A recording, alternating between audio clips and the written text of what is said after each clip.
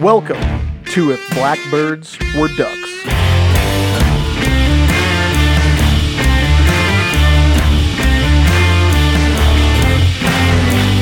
I think it's really hard to get away from the clickbait, Well, who does it? it works. The arrows work, and they even say that like their algorithm pushes like all caps and question marks and semicolons. Sure. Well, yeah. Well, And see, arrows on your stupid thing and faces. right. What was I listening to the other day? Oh, it was Barstool podcast. And you know how the Minuteman, have you ever seen that? Yep. The KFC or whatever. He said that they started that in like 2017, but the Instagram algorithm wasn't benefiting like single person creators. Mm-hmm. And so he was doing a bunch of them and he just scrapped it. Well, then they changed the algorithm, and then that's when they rebooted like a bunch of their little shows like that, like the 1 and 2 minute ones that they're doing. And that's when it like really took off in like 2020 when they redid the algorithm. So it's kind of wild to think about that. It was him doing the same show, but it's just because the algorithm changed. That's what sucks, man. It's not quality or how good your hunt is or how compelling of a story you tell. It's literally just like, I have to follow these random rules for whatever video I'm putting out, and that's what makes it do better or worse. Yeah, it's kind of gross, right? So it's kind of funny because I get that comment all the time about my videos, like especially the ones I do really well with like artsy title and stuff.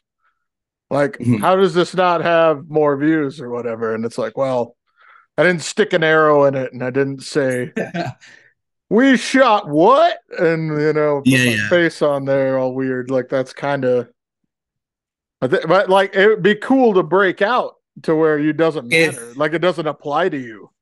Right. Well, and then the thing that sucks about it is that that's what generates your income to be able to keep doing it. That's what gets you the most views. That's what gets sponsorships. You have to follow those rules or like be self-sufficient in some other way that you don't care about that. Right. That doesn't necessarily mean that it's like the best way to put out or it's the most quality of video, Right. Yeah, I don't know. Where's the line between doing something you're proud of or like getting a bunch of views? Yeah. And I'm never like not proud of my video. No, yeah, I didn't mean to dog on you. But I am not proud of my titles and thumbnails. You have to do it, man. I know. You have to. It's sad that you have to do that, but it is true. Well, we don't make the rules, just playing them, right? Right. But yeah, no. Go over to Truth Social or Rumbler or something. Maybe you Rumbler. I looked at maybe you Rumble. do that. You can go over there. Isn't it Rumble? It's Rumble, right? Rumble. Yeah. I looked at it. They have a really weird monetary system. Is there hunting videos on there? Yeah, you can put anything on there. But like if you put it on there, you can't put it on YouTube. I don't remember exactly what it was. It's like, you just change it slightly and put it on YouTube. Probably. You could probably change it and then the copyright thing wouldn't apply. Sure. But they like want to own it if you put it on Rumble. Oh, yeah. Kind of. Well, there you can go over there with Tucker. Did Tucker go to Rumble or whatever? I have no idea. He got fired. I saw he got fired. That's kind of cool though. Like I was sitting there like, that's cool because he's fine. Right. Yeah, he's gonna make it. He'll probably do way more views now. Yeah, being like a Rogan or a talk show podcast guy, right? And he did on having 1 million old people listen to him every night. Remember, like Bill O'Reilly, how he left, and he has a big following of like a certain generation. Yeah, and everyone thought that Fox was going to be garbage after that, and they just next man up, and they got Tucker, right? Tucker. Yeah. I don't know. I didn't come on here to talk about politics. But it's kind of funny that he did just get fired. And all the Dems were like, oh, yeah, he got fired. I was like, so? That just means he can say whatever he wants now. Right. It really does. The Dems. The Tims. Sorry, now we're really Yeah. All politicking. right. Push pause. We start over. All right. Well, yeah. So you just had the BMSS Oh yeah. You want to know about the Bob? a little bit. Yeah. Let's touch on it. It was cold. It looked like. It really was cold. So I believe this is the seventh or eighth annual, depending on how you count. But just a turkey hunt that started off as 4 or 5 buddies turkey hunting together. The next year, 3 or 4 more guys came along that we all invited, and it has kind of grown and grown since then. For the last 4 or 5 years, there's been 25 to 30 people up there. And it's really good hunting. We usually do it, in the middle of April, and it's just a good time. There's not all that much time when dudes can get out and get away from families and all that. I'm not advocating that you should ditch your family or anything like that, but I do think that dudes need to go cut loose every once in a while and be able to tell a joke that you can't say in normal life in the office, and joke around and hang out with your buddies and stuff like that. And so yeah, I don't know. It's just kind of grown and grown and grown. We killed I don't know, 20 some turkeys this year, even though we've had a crazy spring here. Like it snowed, I don't know, 6, 8 inches from Thursday night to Saturday morning on us up there. And so the hunting was, pretty well garbage. It was windy and kind of snowy for 2.5 days straight, but I don't know. It's always fun going up there and doing that, and I don't know. It's one of those things where everybody who goes to it like grabs you at some point and they're like, "When is this next year? I don't care. I'm coming back."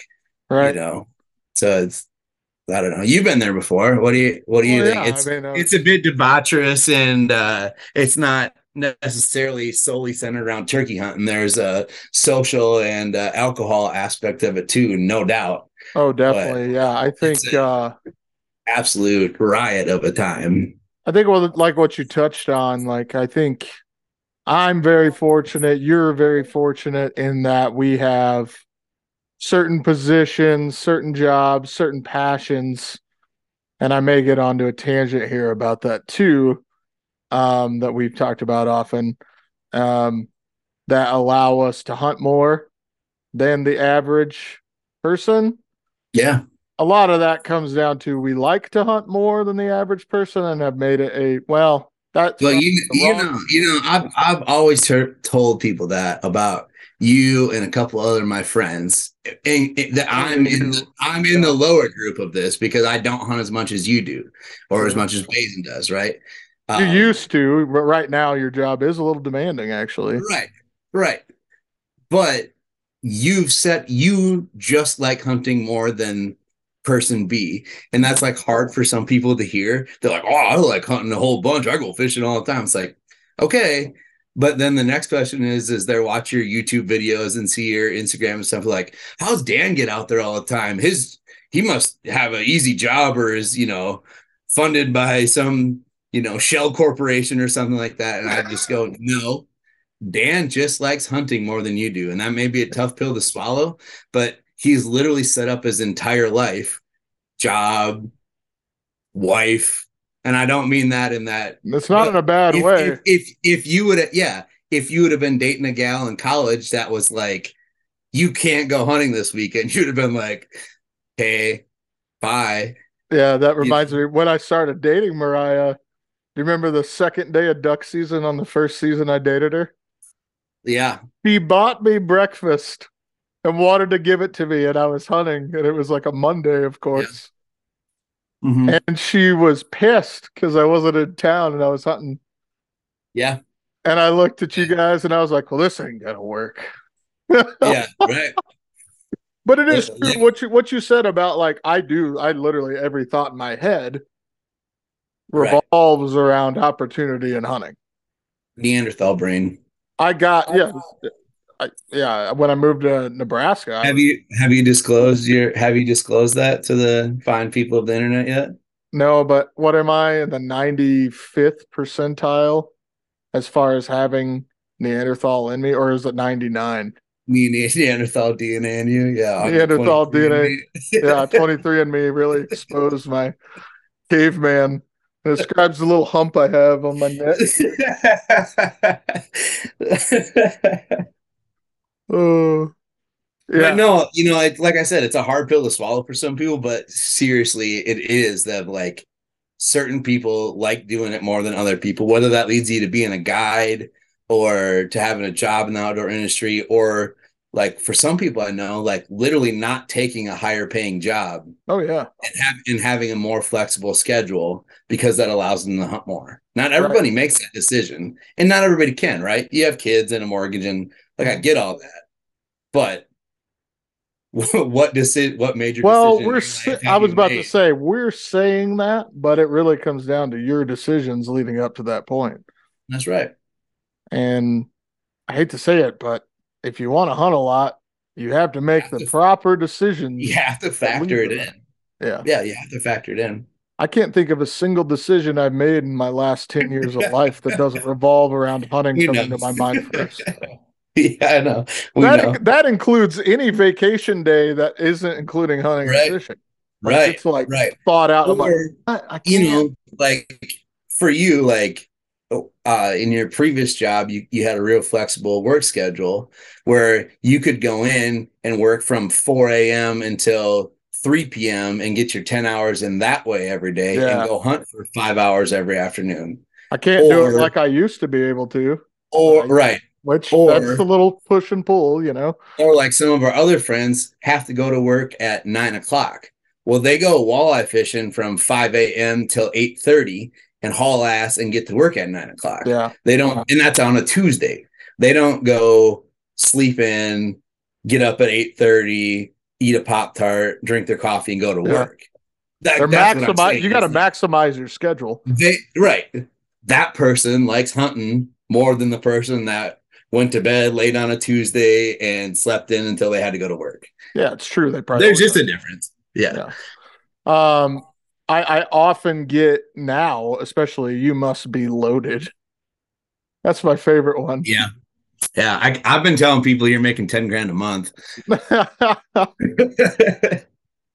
I hope that's cool. That's not what I'm making at all. But they're like, you must be loaded because you get to do all these hunts, and I'm like, well, what? What do you mean? Like, okay, and then those a lot of those same people are the kind of people that think you have to have a full Kuyu suit to go backpacking. You have to have a full Kuyu suit. You have to have top of the line, new this, Damn. film glacier this. Right. They're just fed the propaganda and they take it like it's a Yeah. like it's the COVID vaccine. They just gotta take it.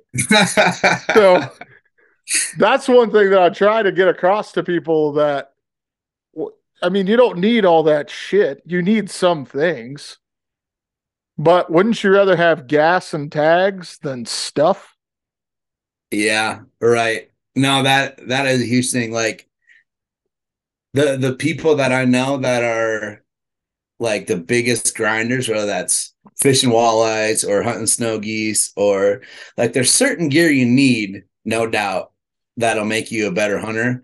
And like, go look at my shed right now. Mm. There's every freaking waterfowl decoy. I can't fit another one in there, right? You're Any also, situation, if there's honkers on a pond, I got them. If yeah, there's swans in a, well, not in a field, if there's swans, I got them. If there's yeah. divers, I got them. The whole thing.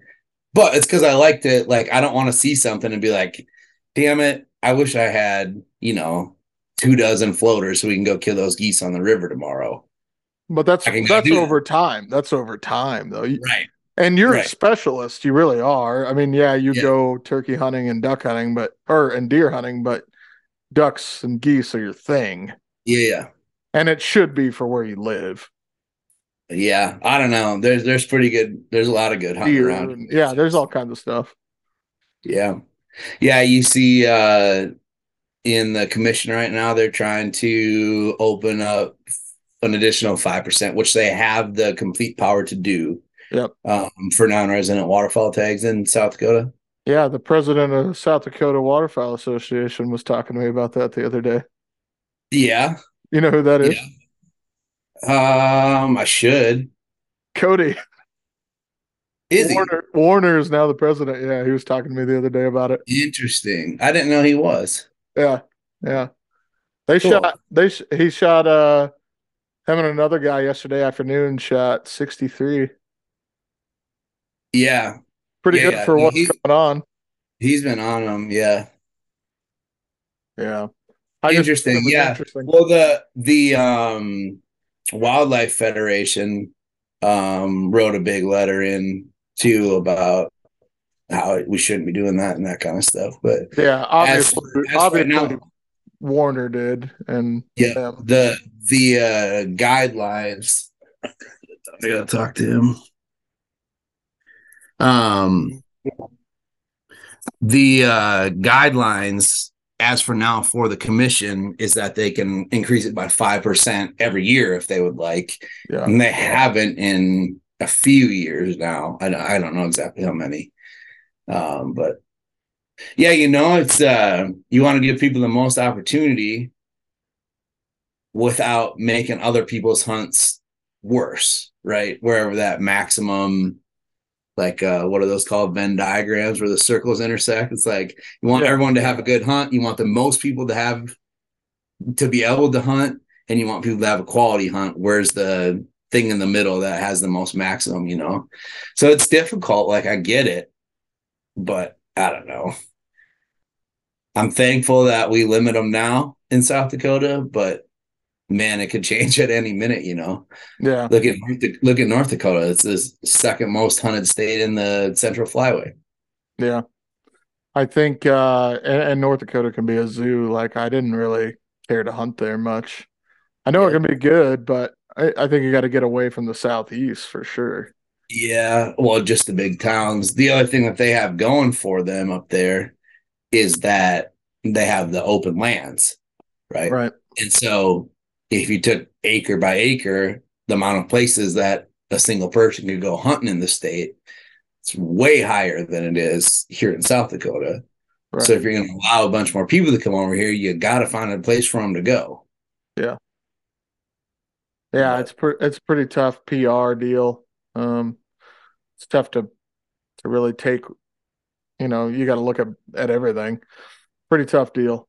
I mean, I oppose it, but that's pretty personal, right? It's probably pretty reasons, selfish. Right? Yeah.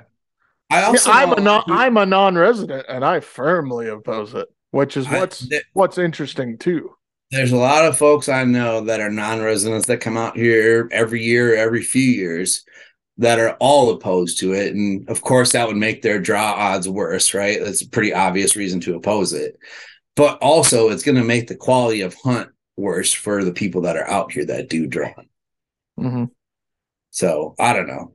It's a real complicated topic. Like, do I think that we could have more duck hunters in the state if we made them go to the right places and not everybody just goes to the three best places in the state?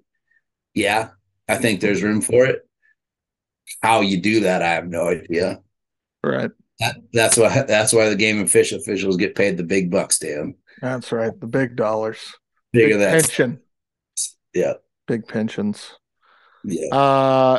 Yeah, but this is going to be an ongoing fight till we're dead. So, unless I hope so. The bugger is that we only have to lose one time, and all of a sudden we're open, and you're never getting them back. So, right. I believe we're the only state in the country that you have to draw for waterfowl tags for a license. Like, obviously, there's like areas, all the WMAs and stuff in the South and whatnot. A lot of them you have to draw, but for like the ability to hunt in the state, I think you're right. Yep.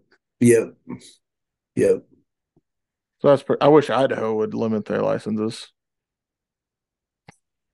Wow, they do on most everything. So that's the funny thing, is that for some reason, waterfowl just gets a pass of like, oh, let them all have at them. No one will Right. care. They Right. migrate through anyway. They'll be gone tomorrow. Yeah. But then for literally every other thing, it's like, oh no, there's only so many elk here. Like this is how many tags go in that True. unit, and there's so much of this here. Well, I mean, you could do the same thing with ducks. It's just Yeah. way more complicated. Yeah, definitely. Yeah, I mean, it just seems to get, well, as far as managers from the state level, they don't look at money. They only look at money from the big game side, it seems like. Yeah, it's always been weird to me of like you could ask any state employee and they say they don't make rules to make money or set licenses or Right, whatever. right. Yeah, no, that's not true, actually. Clearly that is it might not be the biologist's Right. uh job to do that, but somewhere along the rung to ladder to governor, somebody makes the decision on like, geez, we need a couple more dollars over here at Game and Fish, or we can't do these projects, or we got to fire this guy, or it's clearly there's a budget issue for any Game and Fish, for any you know Well, anything that employs people. It's gonna be like that. So, but where's the line drawn of that's charging something. a boatload for license or letting everybody in and having a quality of hunt still? So, like, I've never heard this before. So, anyway, in the West, like elk, deer, that's their moneymaker, right? Non-resident elk and deer.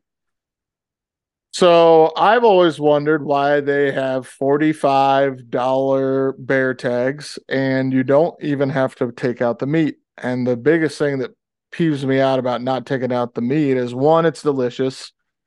Two, you only have to cook it to 160 to get rid of trichinosis, which trichinosis was in freaking pork, domestic pork, until recently when they eliminated all animal byproducts in their feed. Right. Right. So I'm like, well, this just doesn't make sense because that's like saying, no, pork is too sketchy. Like, we're not going to make you eat pork when you buy it. Yeah. When Right. you shoot, when you shoot it, Go when you ahead and kill buy it. this hog. Yeah, But but I'm just like, so I've been trying to wrap my brain around it because Oregon doesn't even let you take the meat out of the state, which that's a whole different story. But I'm pissed about the regulation where you can just leave all the meat. All that you have to bring out is the hide and the skull. And it's seriously like my favorite meat ever. Well, I've talked to a few people in Game and Fish, and they're like, well, you know, why, right? And I was like, why? And they're like, that's to just encourage people to shoot them because they kill deer and elk, calves and fawns. We want to fair. encourage people to shoot them.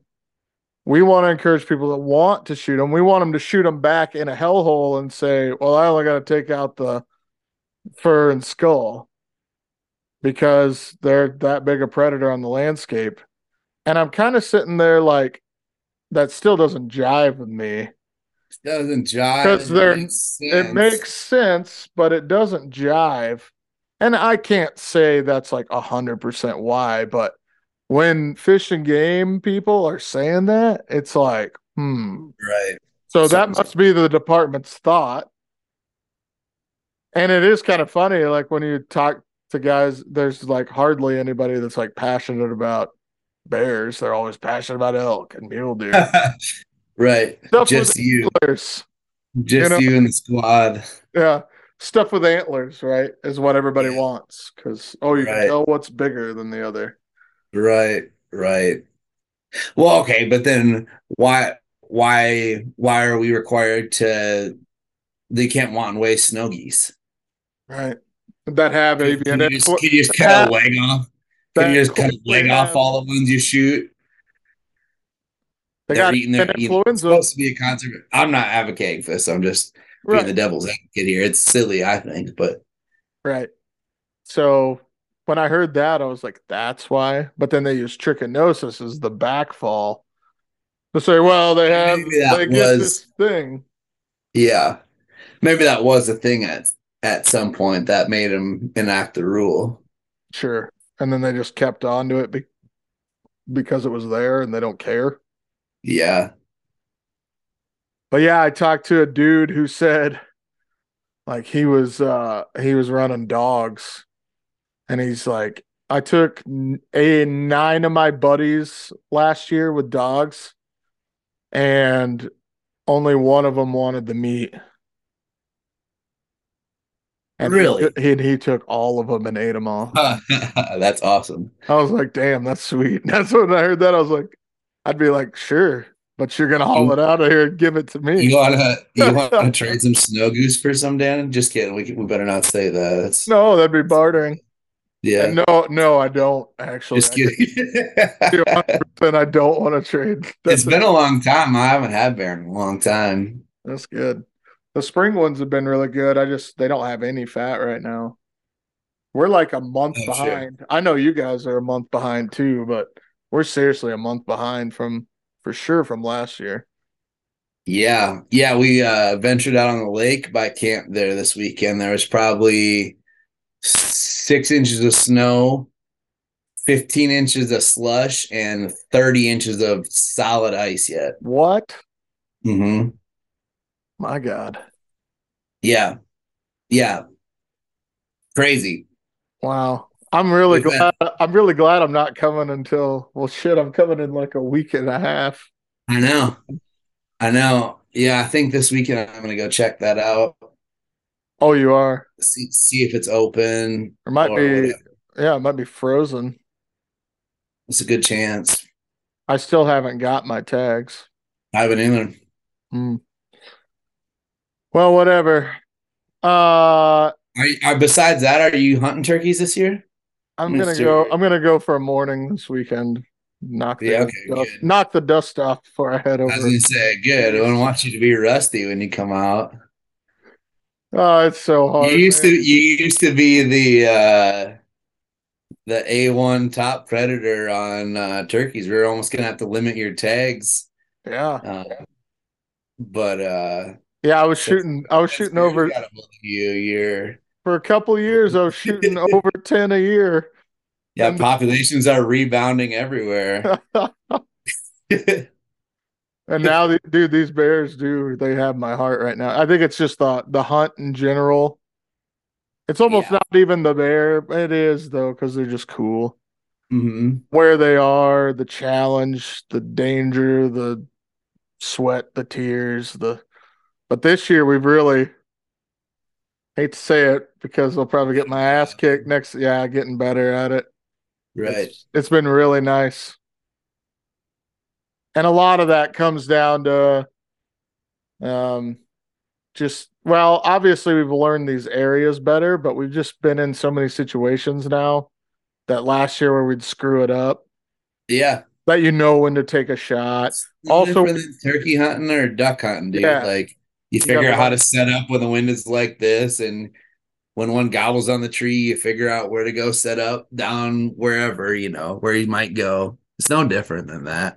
And that's one I think now in life, at least for like local stuff, that's the most fun for me is figuring something out.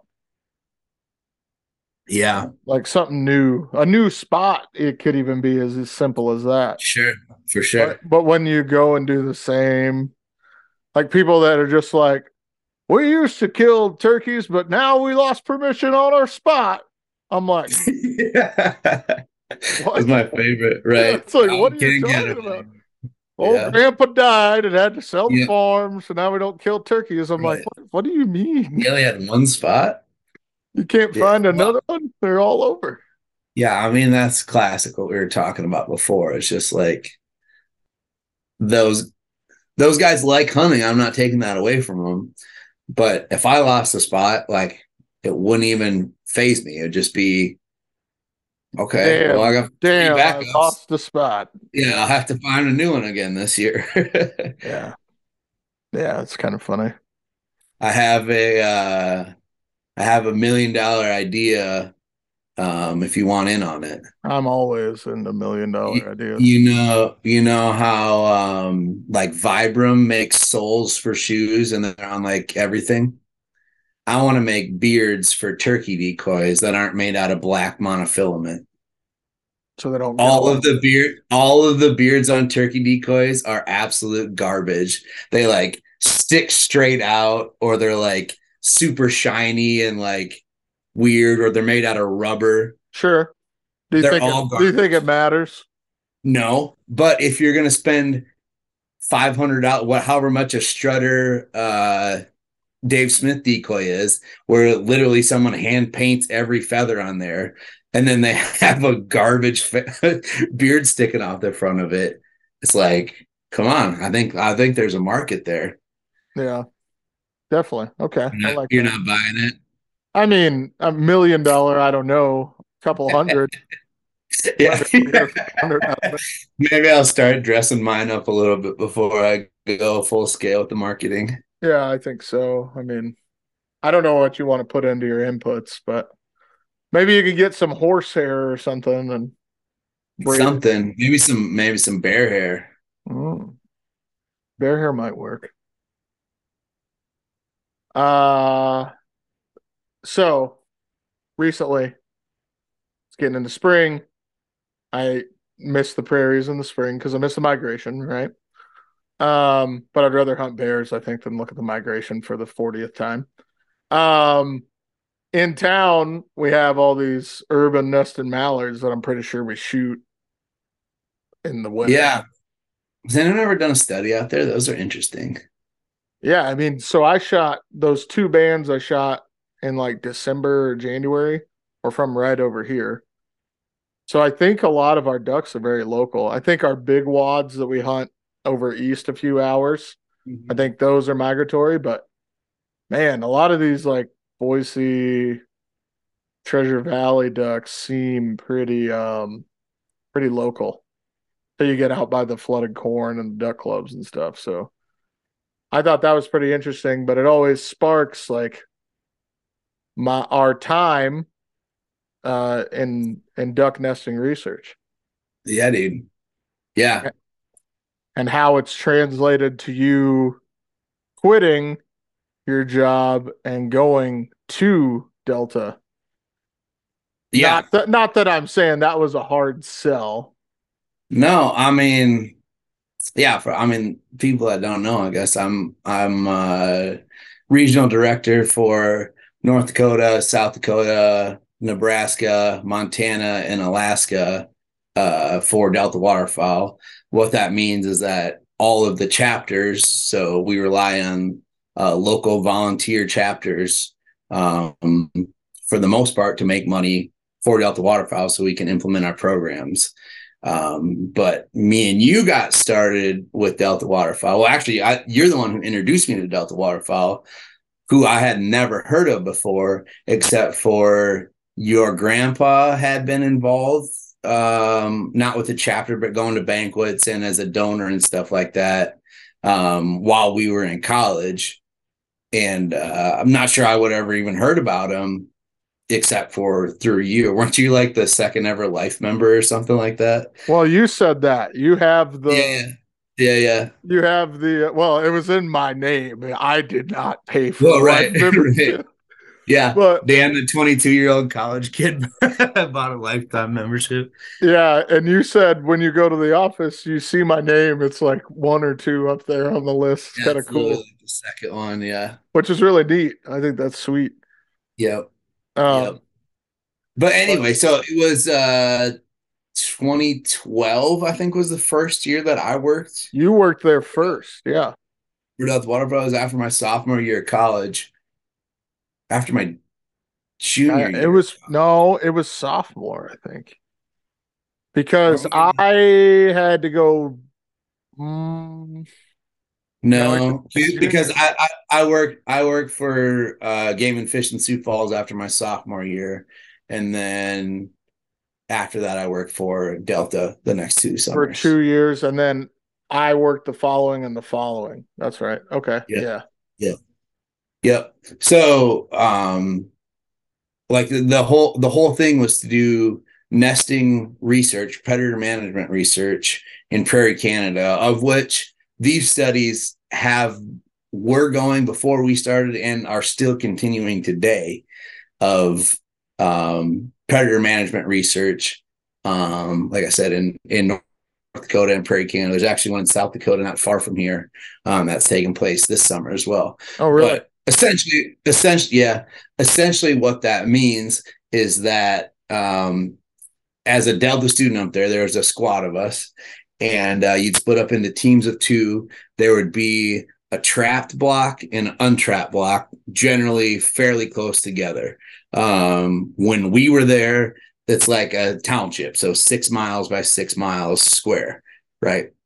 So on the untrapped block, our goal as research students was to take a 40-yard chain between two four-wheelers and drag it back and forth through any piece of grass we could find, along creeks, around groves, through fence lines, on pieces of what most people call CRP, or just stands of grassland. And we took pride in covering every inch. Yeah. Yeah. When that chain drags over them really low, the hen that's sitting on her nest goes, "Oh God," and flushes, of which we're driving looking backwards like this. We see her, stop the four-wheelers, go mark the nest, check it every 5 days to see if it's been predated or if it eventually is successful and the chicks, get out of the nest and get to water or whatever. Vast differences in the trap to the untrapped block. Of the trap block would be somewhere around 30%. And that is, now I don't want this to be confused with other trapping efforts. What Delta Waterfowl is doing when they do that, they're paying a very experienced trapper to trap from, say, February through the middle to end of July before and during the breeding season. And their job is to get every four-legged critter with canines off of that township and keep them off of there for the entirety of that time. They're literally paid by their nesting success rate. They lay the wood to mammals. And some very, very good trappers. The guy that me and you got to stay with, his name's Brian.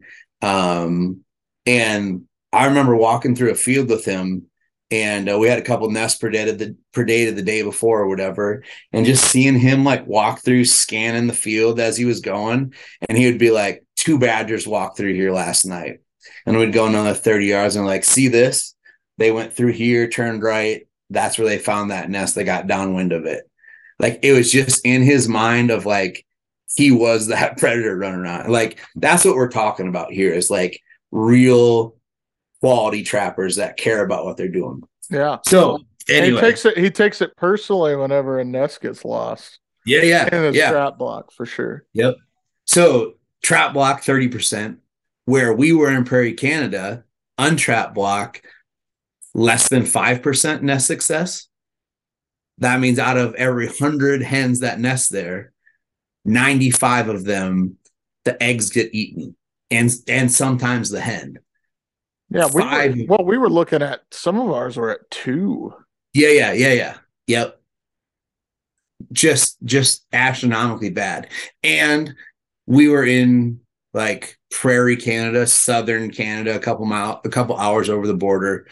That area is notorious for having an abundance of predators because of all the abandoned houses, the newly planted trees, the farming equipment that's around there that gives them, they can stay in someone's hayloft for the winter, like that kind of stuff. It always wasn't that many predators on the landscape, which is why there was more ducks however many years ago, right? But now, because of humans, we've increased the amount of predators by no fault, I guess, fault of our own, but not on purpose, right? But that has an effect. That has effect on all upland birds or upland nesting birds, and I'm sure woodland nesting birds and stuff like that too. Yeah. But like what our predator management is doing is essentially just evening the tables and getting them back to where it was. So interestingly, across all of North America, you need a 15%, give or take, nesting success rate for all ducks, and this study was mostly done on mallards, and so that's kind of what everybody goes off of. You need a 15% nesting success rate to just get the same number of ducks flying south Is in it 15? 2023 as we had in 2022. It's 15 14, now. 15. Yeah, it's right Okay. in that. I thought it was 20 for some reason, but 15 sounds good. Yep. Right in there. And so And that's just hatch nests. So you got to think each nest average clutch size of, let's say, 8, 9 for a mallard. Yep. Well then, a lot trickles down after that. So, I mean, what's the loss on ducklings? Do you know? Like, what's average loss? Yeah, so I mean, that's obviously like another added part to that too, right? I don't know off the top of my head. Brood survival rates vary, yeah, I'm sure, year to year yeah. too. The biggest challenge is getting them out of the egg, right? Most of the time, the hens are pretty good at getting them to water. Once they're on water, as long as there's some sort of vegetation on the place, like they're pretty set from that point on. And nobody put pike in the pond. They're probably fine. That's right. I don't know who would do something like that. But I mean, it's kind of crazy. You think that if you go on an untrapped block in Delta and Prairie, Canada, you're at a net loss for birds that are trying to nest there to actually flying south for the year. Like that number is going down. Yeah. Whereas on a trap block, you're well above what the average is. Now, that is a specific spot that has had terribly bad nesting success for years. If you would go out behind my house here and drag for some, you'd probably be in that 30% already, which is why a lot of our programs are focused on areas like that. Yeah. Yeah, dude. I mean, that's just the overall, like, going up there as a student I went there for 2 years. Two of the best summers of my life for sure. Pretty unbelievable. Yeah. Yeah. We worked every day, but it was like fun. Mm-hmm. It was monitoring those nests. I mean, we loved waterfowl. That was we do still, but I mean, I think if you were like 1 to 10 waterfowl guys, we were on the 10 scale, and being able to do that in the summers was like a dream come true. Yeah, it really was. For sure. It really was. That was the only time I got to be a duck biologist was that, but yeah, same dude. I mean, which was my goal forever, right? To be a duck biologist. And then me too. There's just like 3 of them in the state. So 3 of them total, and they all have at least masters, possibly doctorates. Yeah, and no matter what you do, unless they're retiring or get fired or are switching jobs, which doesn't happen very often. No, you're probably not getting one of those jobs. Yeah, that's a harsh. Well, you remember how many people in college wanted to be waterfowl biologists? Everybody that liked hunting ducks. Well, think about how many in college are still even. Yeah, dude. Anyhow, tied in the wildlife field at all. Well, I mean, you are. I don't use my degree. No, it's super helpful. It's super helpful to have my degree. I would still consider yours being related, though. Obviously. And I wouldn't have this job at all if not for my degree. That's true. And where I went to school. Yeah. But I mean, I'm not using my soils class. I never took it. And I'm basically where you want to be. If True. Yeah, you're a soils guy. Yeah, that's great. Yeah, no, I think about that often. Like, we're lucky to have the jobs we do have and still work, in the field, if you will. But neither of us have jobs. I never thought I would be my actual title is wetland conservationist. I didn't go to school. I didn't go to school for ecology or wetlands or anything. Right. I went to school for wildlife, and that's what I do now, So yeah, I don't, looking back, either most of it was probably me not paying attention or not even being at class at all. Right. I mean, it's hunting, it's But drinking, it's I, enjoying your college experience yeah, overall. I don't think they did a wonderful job of telling us about all the different jobs that we may eventually get and what to be looking I for. didn't even know what NRCS was whenever I went.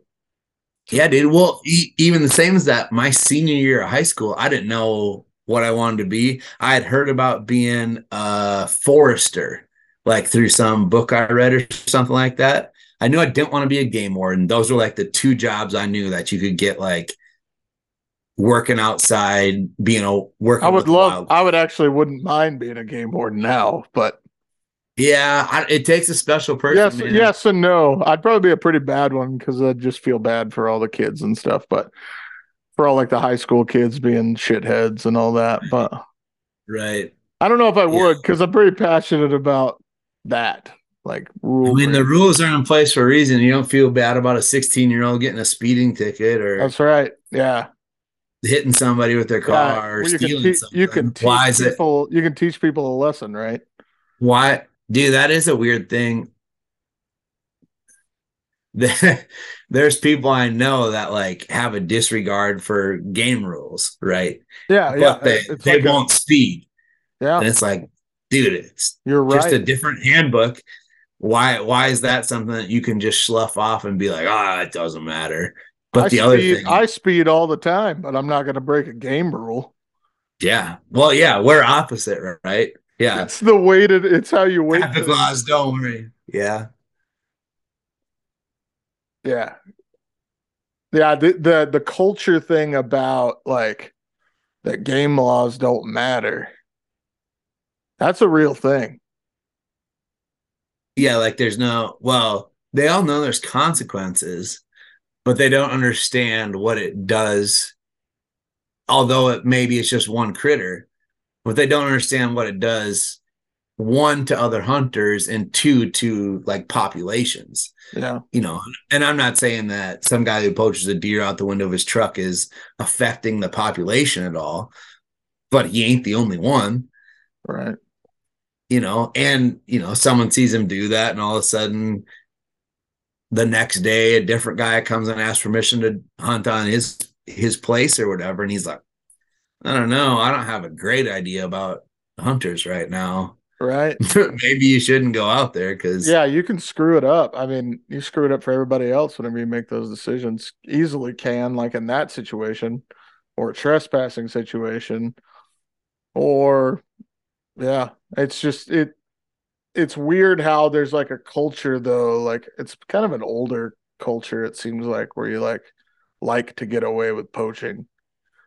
Like there's definitely I've seen a lot of it, like I really have, where guys talk about it and brag about stuff, and then you're instantly like, yeah, I'm not gonna hunt with that guy ever. right. That's my yeah. That's my go-to every time. Like, Yeah. cool, You, bro. yeah, you hear one thing and you're just like, Noted. okay. Yeah, Yeah, exactly. You're just like, okay. yeah, yeah. Uh, Oh, and no, the I got something going on tomorrow. Sorry. yeah, yeah. My wife won't let me.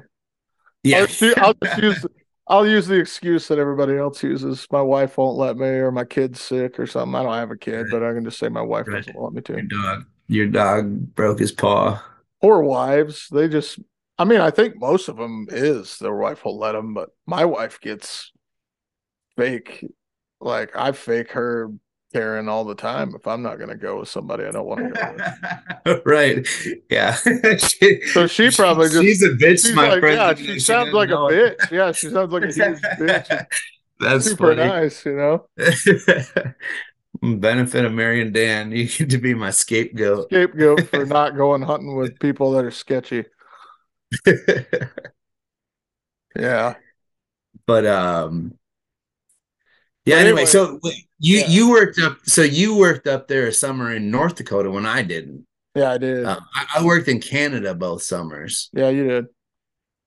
I did. And then Uh, my second summer I worked in southern North Dakota. oh yeah, There, that's right. there were a lot of nesting ducks there too, like really good densities. Right. And then I By worked in, Jamestown, right? Isn't that where you yep. were? I lived just north of Jamestown at Arrowwood, I think was the Yeah. name, Yeah. something like that. National Wildlife Refuge. I lived there. But so, and then I finished that summer in late July, early August in Saskatchewan doing brood surveys. So that was Oh kind of yeah. cool. That was cool. That was a cool way to end because everybody got together at the end and did brood surveys, and it was kind of Yep. a little party up there. Yep. Yep. That's a neat area too, just way up there by tree line and all that, seeing all that, like kind of the place you want to go hunt snow geese, you know.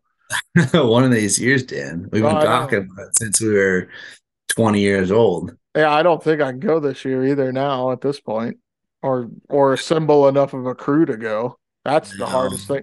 You can't assemble anything anymore. It's a damn pulling teeth to get people to go for a weekend anymore. Yeah. It's all Kids and it's all those weddings. responsibilities they got let get in the That's way. right. That's right. And we got them too. Our 21-year-old selves to be ripping on us right now. Oh yeah. It was Like funny. like this weekend, I was like, God, I should really go bear hunting. But then the next weekend and the next weekend, I'll be in South Dakota. And then the next weekend, I need to go bear hunting. I was like, I have to take, all right, I'll just go turkey hunting one morning, you know? Right. Right. Yep. Well, yeah, I mean, there's a line in the sand for everybody. I know, Yours is higher than other people's. And it changes when you have kids and dogs and and family close now, by. Yeah. now, with all the editing shit, like you got to make time for that at some point too, if I'm gonna Oh bear yeah. hunt. Which that is For really sure. For sure you do. that has really like helped me stay home more, I should say. Like I'm not going on as many evening hunts. Sure. I'm really not, you Sure. know. So, Yeah, yeah. No, I get it. I get it. or like I Well, yeah, need to I mean take this it's weekend off to edit. Like that sometimes it's just the way it is for this. yeah. But the whole goal in the end is one day I'll have two minions rolling around that are editing and filming, and that way if I don't have anybody to hunt with, I always got them to hunt with. There you go. Yeah, you're you're paid hunters. Yeah, that's right. You gotta go with me. It's your job.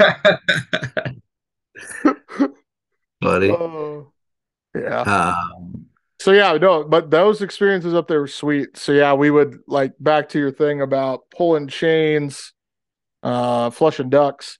So like yeah, the chain like envision goes across in between the four wheelers, across the grass mostly. I mean, you're gonna find them nesting in grasses, some sticks and stuff.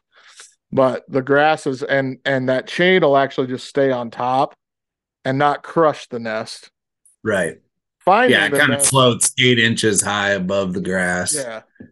And finding the nest can be kind of tough sometimes when there's like one egg or Yeah, interesting. We had a rule of if you stepped on a net, like when you're looking that's for right. a nest, you both hop off, and man, it could be that the duck ran for 10 Oh yards yeah. before it jumped up because it heard the four wheelers coming before it jumped up, or like a bluebill is grassland nesting, and they have like a runway leading out of their nest. So when you finally see them flying, they've been doing this and paddling for like 10 yards before they finally take off.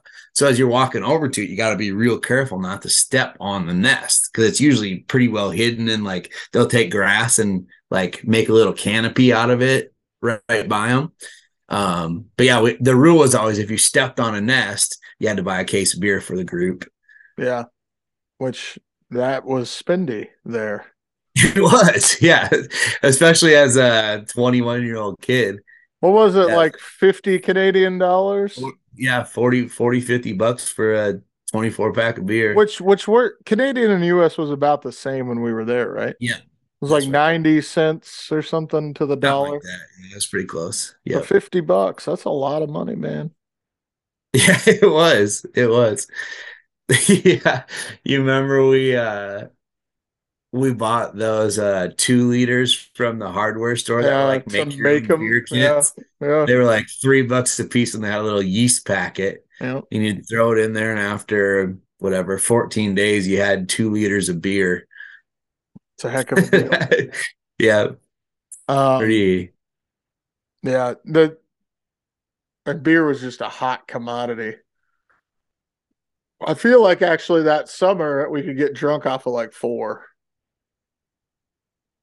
Yeah, we hardly drank. Yeah. Yeah, I mean, you just Yeah, didn't have enough money to drink, right. which is really funny to think about now.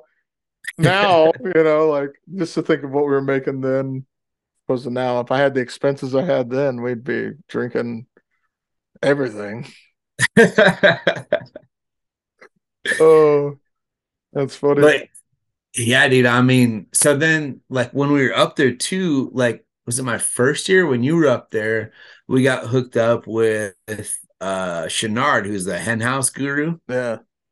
And he had us go check a bunch of the ones that were up there, um, just for a study or this or that or the other thing, right? Normally, you check them in the winter, Mhm. but that further led me down the Delta path.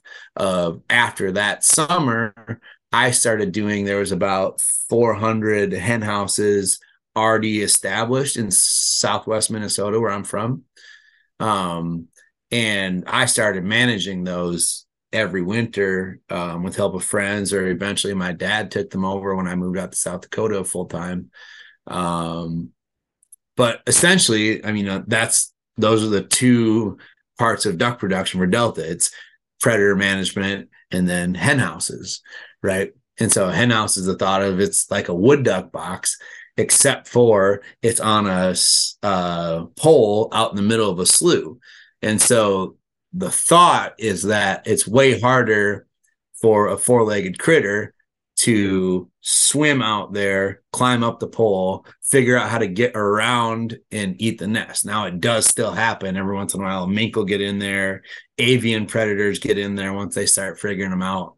But like the chances of a raccoon swimming 30 yards out into the slough, scaling a pole, figuring out how to get in the basket Yeah. without the net, without the hen getting away. Anyway, we have very good nesting success rates on those, especially when they're established in an area.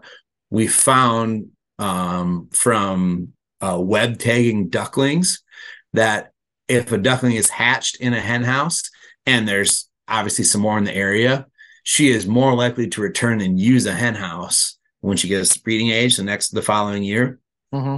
than one that's not. Sure. So Sure. that's pretty interesting. So when you get some in the area and they start being established and they're successful, then you get more and more and more from there. Yep. Yeah. And, and then like there's some places like those ones in Minnesota of where say there's 30 of them on a slough and 25 of them are used every single year. Right. And they're 80% successful in there. So you take that and if you just move those same nests over to the ground somewhere, it's a vast difference of, even say 15% versus 80% in hen houses. We know that those hen houses are worth having out there because the nesting success is, we're throwing another 200 ducks south this year from just this one slough, just because some of them nested in those hen houses rather than out on the grassland where they can get eaten. Is there maintenance required every year? Yeah, we tried to maintain them every year. Obviously, snow, water currents, amount of ice. So ideally, they're maintained every winter, either by a snowmobile, on foot, or like some people have, like a track ATV or something like that getting out to them. Some of them are, 3 miles off a road through the middle of some big wetland complex somewhere. Some of them are 20 feet off the road, right? It doesn't matter much. But yeah, so Delta Waterfowl, part of the funding that goes into putting these hen houses up is that we pay specialists to go out and maintain these and record if they've been used or unused every year, right? And so what they do is pull out of the inside stuffing that the hen used last year, look through it, see if there's any eggshell fragments or a nest bowl or if they're down in it, or maybe there's predated eggs in there and they're like half an egg that got eaten and it's just half a shell, or if they've actually hatched out of it. It's just a slightly different thing. You can tell if You'll they've see the hatched. membrane if they hatched out of it. Yep. That's right. That's right. And so this has been research that's been ongoing. Oh, so back up. Anyway, they restuff all the flax around there, put new flax in there every winter. So when the ducks get back in the spring, it's all fresh and ready to go for them. They don't gotta, go find sticks from somewhere and bring them in there. I guess ducks don't really do that, but it's a yeah, and I don't think we quite described it, but it's a wire yeah with flax in it, right? Here anywhere. But yeah, so it's essentially two rings of wire that are about 2 inches apart. Inside of that void is stuffed a bunch of flax. We use flax because it holds up the best during sunlight and wind and rain and stuff like that. It doesn't break down. Like if you think about old straw, you think about breaking it and just all crumbles into a million pieces. Flax has a lot of like whatever fibers running through it, so it doesn't break down as much. That's why we use that. But any like upland grass, big blue stem, cattails, any of that holds up pretty dang well. Even just like hay grass works pretty well. So you can use any of it, but we generally try and use flax. Anyway, restuff it. They're ready to go when the birds get back in the fall, or sorry, in the spring. Yeah. But again, like those technicians are paid to go out and do that. This has been a study that's been going on from Delta Waterfowl for 20 or 30 years. Right. Like we know exactly how many hen houses you have to put out to get X number of ducks, where you need to put them, on what kinds of sloughs, how many can go in each slough, which way you should orient them to block the wind and still have a hen use them, how many you can put on a wetland, how close they should be. Like we know, we've done studies on all of these different things. You've seen the thunderstorm maps of breeding populations per square mile. Obviously, those put in higher breeding populations do better than if we would put them in Nebraska or something like that. And I have chapters that have them in Nebraska and they're successful, but Delta Waterfowl as a home base isn't going to spend a whole bunch of money putting them in Nebraska when we can quadruple the amount of birds flying south if we put them in North Dakota or Prairie, Canada or something like that. Right. All of this kind of leads to our Million Duck campaign. Have we talked about that yet? I mean, we haven't on here, but we have together a little bit. Yeah. So the Million Duck campaign. This is the bread and butter. So like these two studies are like the bread and butter Delta studies. Yep.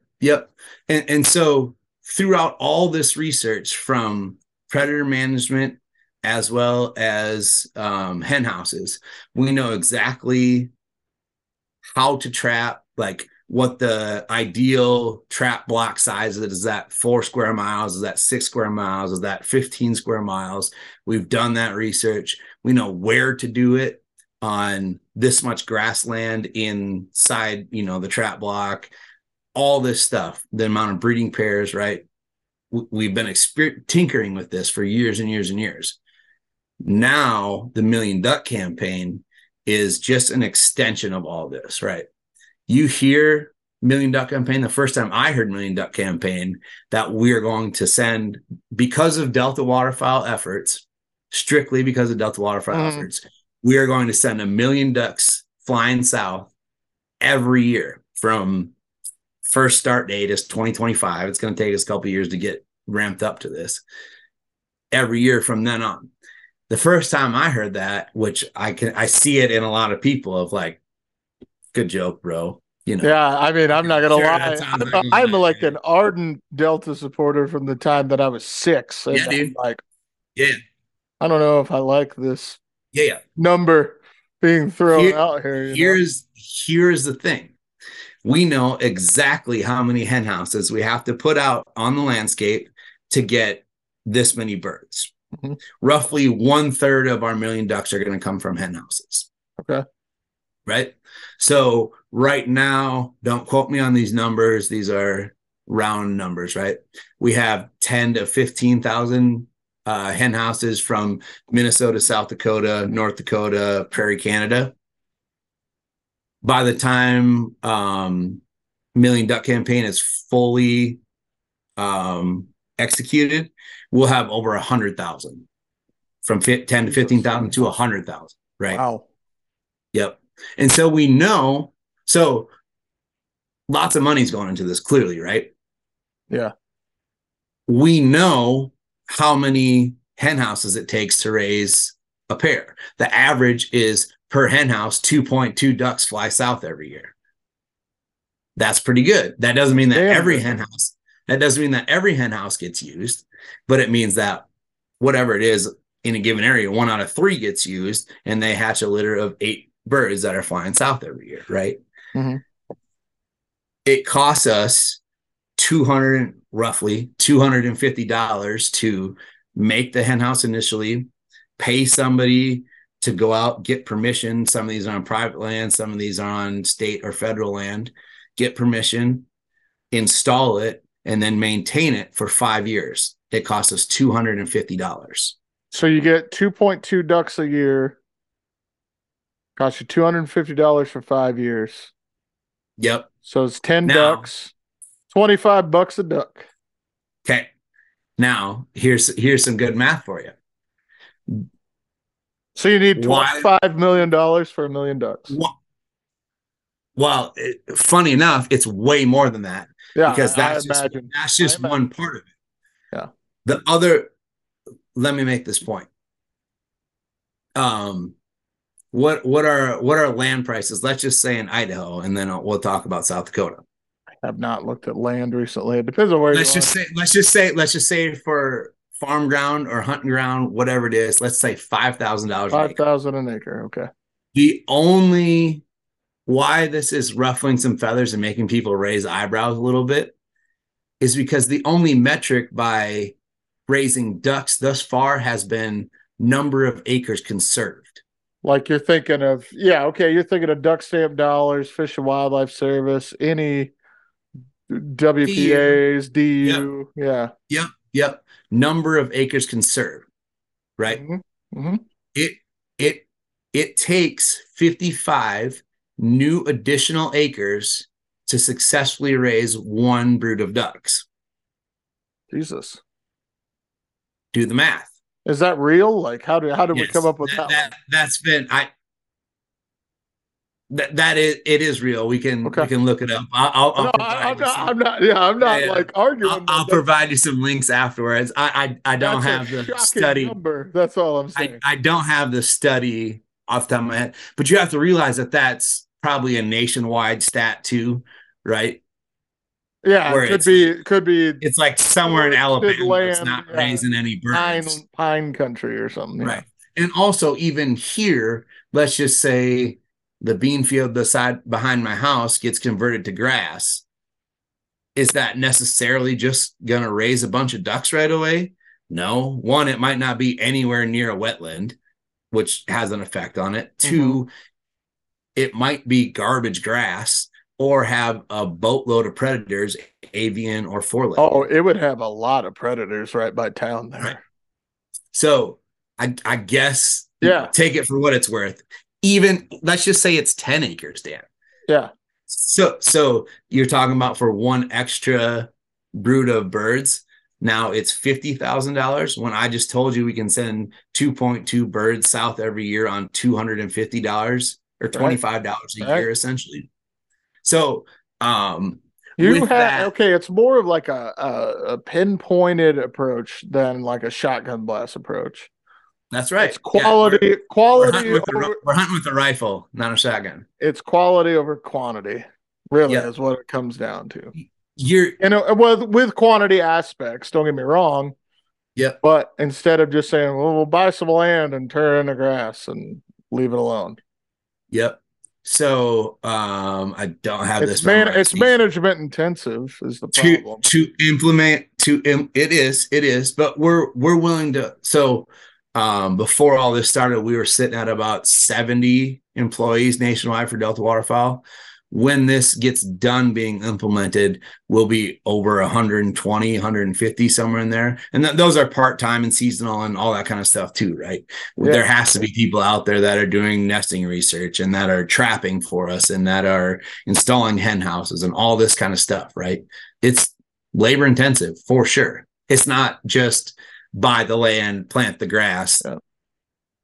There it is, right? Right.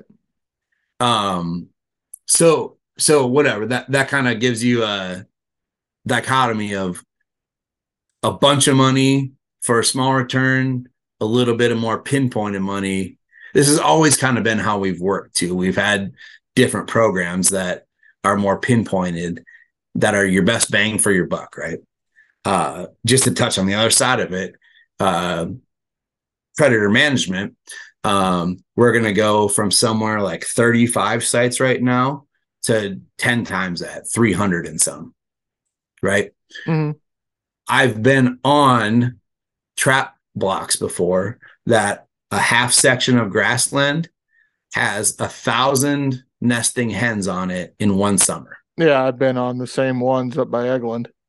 Yep. And then now you take 30% of those that are successful, and on some of those it's 70-80%, depending on what the trapper's up to and where they are and stuff like that, right? But let's just say you take 30% of the 1,000, so that's 300 hens that are successful times, I mean, we're counting blue wings and gadwalls and mallards, so you're probably talking about 8 or 9 eggs per clutch that are hatching, right, and are successful there. So 300, you're talking about, I don't know, 300 times 800. What's that? Or 8, 23,000 approximately. Yeah, 24. Yeah. Mountains flying south off of that one half section of grassland. Now there's another one a mile away. There's a quarter section up that way, all on this trap block, right? Yep. Again, what happens is if a hen is born there and is successful, she meets a dude down in Arkansas or Louisiana or Texas or whatever, and she drags him right back to that same place because that's where she was born, so must be pretty good. Yeah. And then it just keeps growing and growing and growing and growing, right? And so you can see kind of with the expansion of this, how it is possible as we ramp this up, how that million duck number is actually possible. It's not just like, oh yeah, we promise, trust us. Right.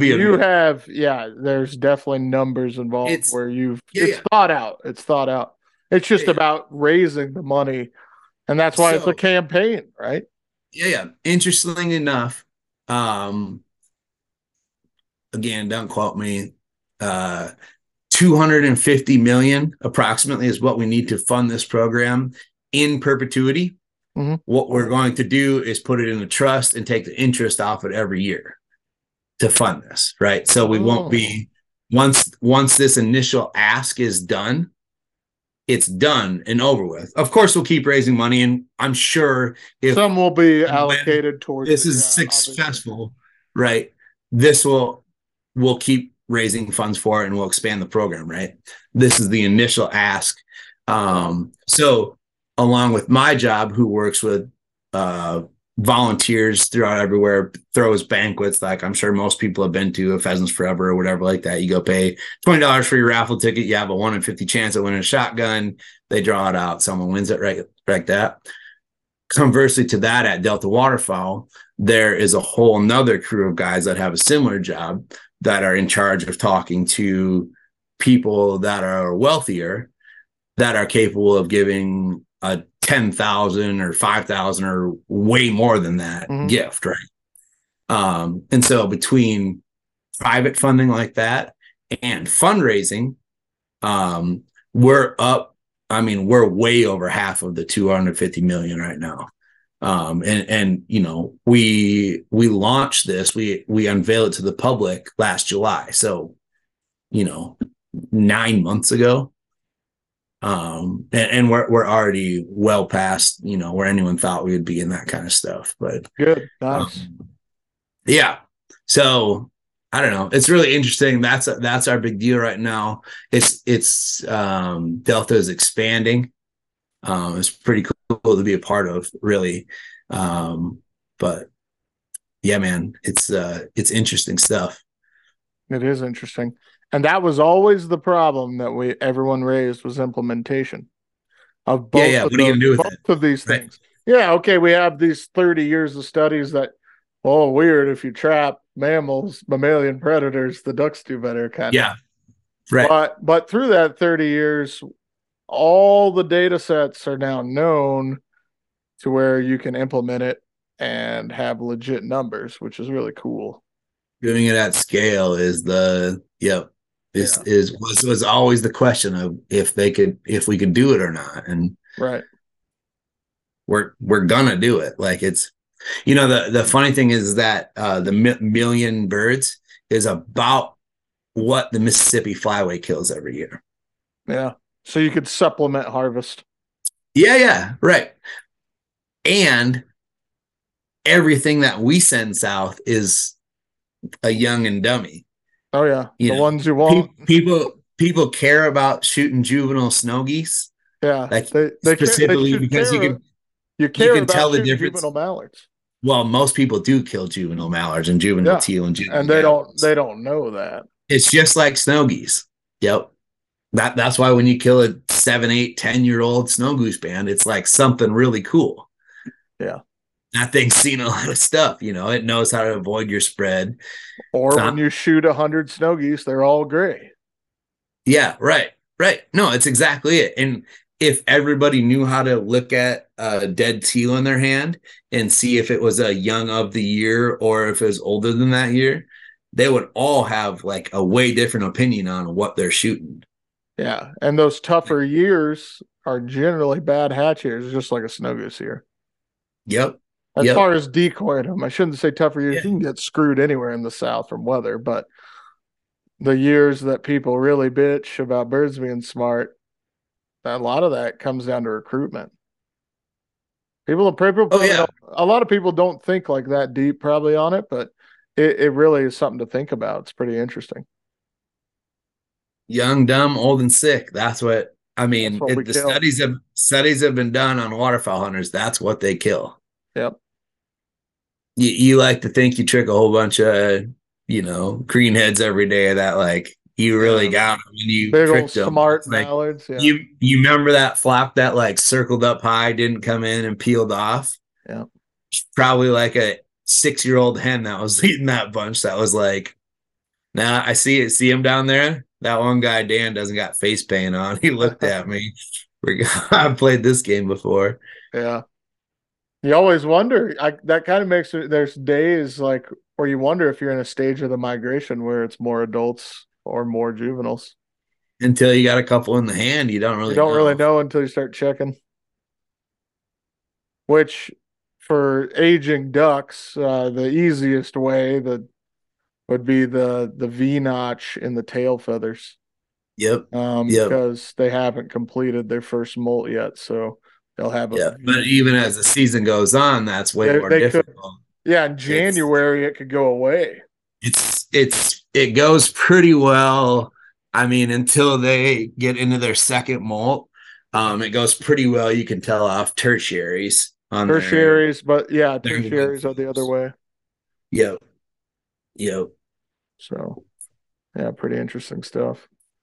I was thinking while you were talking just about trap blocks and everything, and one of the coolest stories and one of my favorite bands on my lanyard was from research. Oh yeah. The year after you left, I was kind of, I wouldn't say in charge, but you know how it is. It's kind of like, well, you've been here before, these guys haven't. You kind of rule the roost in that area or whatever. And I kept telling all these dudes, you need to band check dead hens, because they go up to dead hens and they'd be like, oh, dead hen, and turn around. I was like, band check them. Like it's kind of a joke forever. Mhm. And then one day, it was real late in the season in July, I went up and a mink had killed a hen and not even sucked the eggs, maybe like one. You know how they are. They just like killing. Mhm. And flip her over, and there was a band, blue wing teal hen. I I still have the Nest card. I kept the I Nest I card still for I forever. still have the Snapchat of you on my phone of you being all dirty and greasy with the band up here like that. I can remember it for sure. It was sweet, and Frank was real impressed. He was real Yeah. impressed. That's what Yeah, I yeah. went, I went and showed him because he was staying in Egeland at the time. Yep. So that's cool. Yep. That was one of the cooler things I remember. We did all kinds of stuff. It was a blast. Yeah. Not to change the subject, but how are you? I know we talked about it a little bit before. How are you? You wanna talk about our upcoming turkey trip? Oh yeah, yeah, I do because I'm getting excited now. Mostly, I mean, I know it sounds weird, but I know I'm excited about the turkeys, but more to hang out with you guys than anything at this Oh point. yeah, for sure. Yeah, yeah, for sure. Kind of funny how that changes a little bit too. Well, And especially when you move away from all your friends. yeah, sorry. That's Well, okay. even here, like everybody's like with that bear this weekend, they're like, "Oh, why didn't you shoot it? Why wouldn't you just take the gun and shoot it?" I was like, "Cause that's a weird Not a statement." douche, right? I'm like, "What? Who's gonna do that, first of all?" Right. And then I said, "Yeah, I would have shot it, but I mean, that was his first bear, and it's really not about pulling the trigger for me anymore." Not many people can get You, that out of their head either. you know my thought on it. You did exactly all the same things that the Yep, guy who shot the bear did. The only difference is that right there. yep, yep, Other than that, you did literally, you walked up the mountain, you helped find it, you stayed behind the hillside till it came into view. yep, You probably helped him range it and yep. find a spot to shoot. And I filmed it all.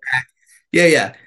All of the same things besides just moving your trigger finger Yep, quarter inch. That's the yep. only difference. Yeah, that always cracks It's me up. always been weird to me how people like I had to get one or I had to fill my Yeah, tag. they say You're with 10 people that I all filled I the tag. even when I kill something, if I'm with a group, I say we got We this, not I shot this. yeah, yeah, Oh, did you? for sure. For You know sure. what I mean? Yeah, yeah. Kind of funny how selfish people are to think like Well, don't that. get me wrong, it's nice to pull the trigger too, but Yeah, you sh in my mind, you should have as much pride of like being right behind your buddy and helping him get one as him helping you get one. It's not yeah, like it's any bigger of an accomplishment. right, You just get to put it on your Facebook instead of theirs if you're so inclined, you know. right. Or you just be like me and put it on mine anyway.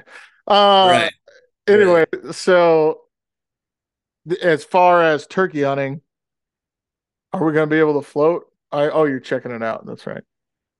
I think so. I think we'll be able to. I'm sure it's flowing. Even up where we were last weekend, had flowing cricks and stuff like that. So it was only a matter of time until the bigger stuff got open. The It's a gym, lot. It's a lot different where we're going too. I'm guessing. yeah, well, way less snow the last month and a half. Yep. Yeah. Um, the gym was open on Sunday, flowing good, no Well, if the ice. gym is open, then where we're going's open. I think it will be. But yeah, our plan is to scope out a couple spots that can be 1 to 2 day night float and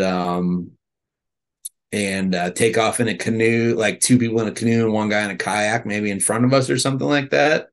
And he can be a little quieter in front, listen for gobbles on the land that we can hunt, pull off, maybe go for a couple hour walk, try and call a turkey in, get back in the canoes, go float to the next piece, do the same thing. My hope is that we can find a spot to camp overnight. Whatever, just in backpacking tents or whatever. Yeah, like a Um, sandbar or something. yeah, yeah. And then just continue the float the next morning and have a truck down there and maybe do it for 4 days and drive back up to the top and start over again after the second day or something like that. Yeah. And the second stop, so we're going to do that for half the Oh week. yeah. And the second stop is a known provider of turkey meats. Yeah, for sure. Yeah, I mean, we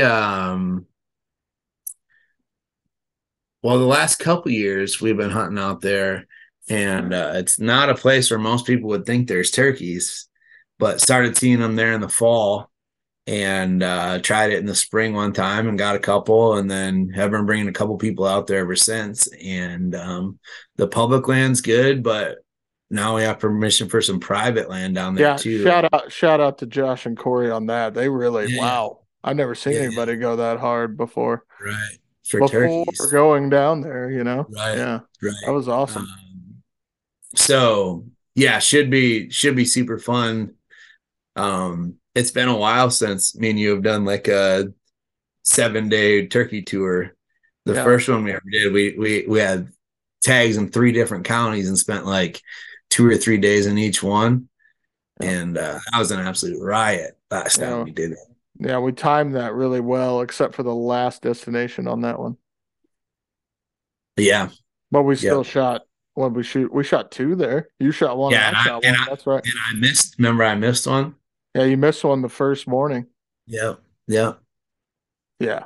So it's gonna be sweet. Those are some great memories. Just Floating is what I'm most excited for. floating would be sweet We if used to we can float do for it. ducks in college all the time. We'd have one person, usually me, steering in the back, and to the guy in the front. You just take the inside corner around each curve of the river, and there'd usually be some ducks right there. If you came around a curve and you got like 50 of them flew up, we always had a pack of like 6 decoys and one mojo. You'd go hide the canoe quick, throw the mojo on the ground, and like 5 minutes later, all 50 would come flying back in. If you ever come here, we have really good rivers for that. Are you gonna get your floater boat? Floater boat? What floater boat? I thought you were getting Oh, a getting a jet boat float. or A something. float would be nice, but I do have a canoe now, and that's what we used this year once. Right on. We just went and did the old canoe hunt, trafficked and shot them. Cool. But you could easily just drift around and shoot them on corners. It'd be fun. I have a canoe repair to get done before Oh, well, that's coming we up. well I know the one, the fiberglass one Yeah, is good to go. I got a new one that's bigger and deeper. yeah, that's right. You said you got it, and you had like, yeah, you got kind of screwed on the deal. Yeah, it was leaky when I got it, Yeah, but it's all right. That whoever had it before me chopped off the tail end of it and put a flat spot on it so you for a could have motor or something. Yeah, transom or whatever. Yeah. So you have a motor. It's just made out of wood, but it leaks pretty bad. So rotted. Yeah. it's not rotted. The seal is bad. So all I Oh, have to you do can just fix is the get seal. get it out, get the seal ready to go, Okay. and it should be like a day or two project. No big deal. Just like your boat blind for your duck boat. That's more of a project because of the boat knows. Okay. Yeah. You know, Oh yeah. No, everyone's got I things do. that Hey, everyone thinks. I'm the Dan. king. I'm the king. I just went up and Everyone's did the gutters for the first time since I've moved here. So, everyone has things that they say they're gonna get done, but yeah, don't actually. I'm just absolutely. trying to speak it into existence. Of the more I talk about it, maybe my friends will give me enough shit that I'll finally get it done. Publicly acknowledge that you have a problem. That's right. Yeah. Yeah. Yeah. Like people that put on social media, like I'm losing weight for accountability. I mean, that's a bold statement to be like, I'm not eating more sugar. I'm not drinking any more beer. Wow. Yeah. Oh, sweet. Well, Yeah, I'm looking forward to it. We'll have Tommy there and it'll be fun. same. Same, yeah, dude. We'll have to do a couple episodes, or at least Oh one yeah. podcast Oh, during it. we'll do a couple. Yeah. Yeah, yeah. Cool. So, all right. Well, Cool. thanks for coming on and I'll see you in like 10 days. Yeah, a little over a week. Yeah, not bad. Cool. Thanks, buddy. All right, man. Later.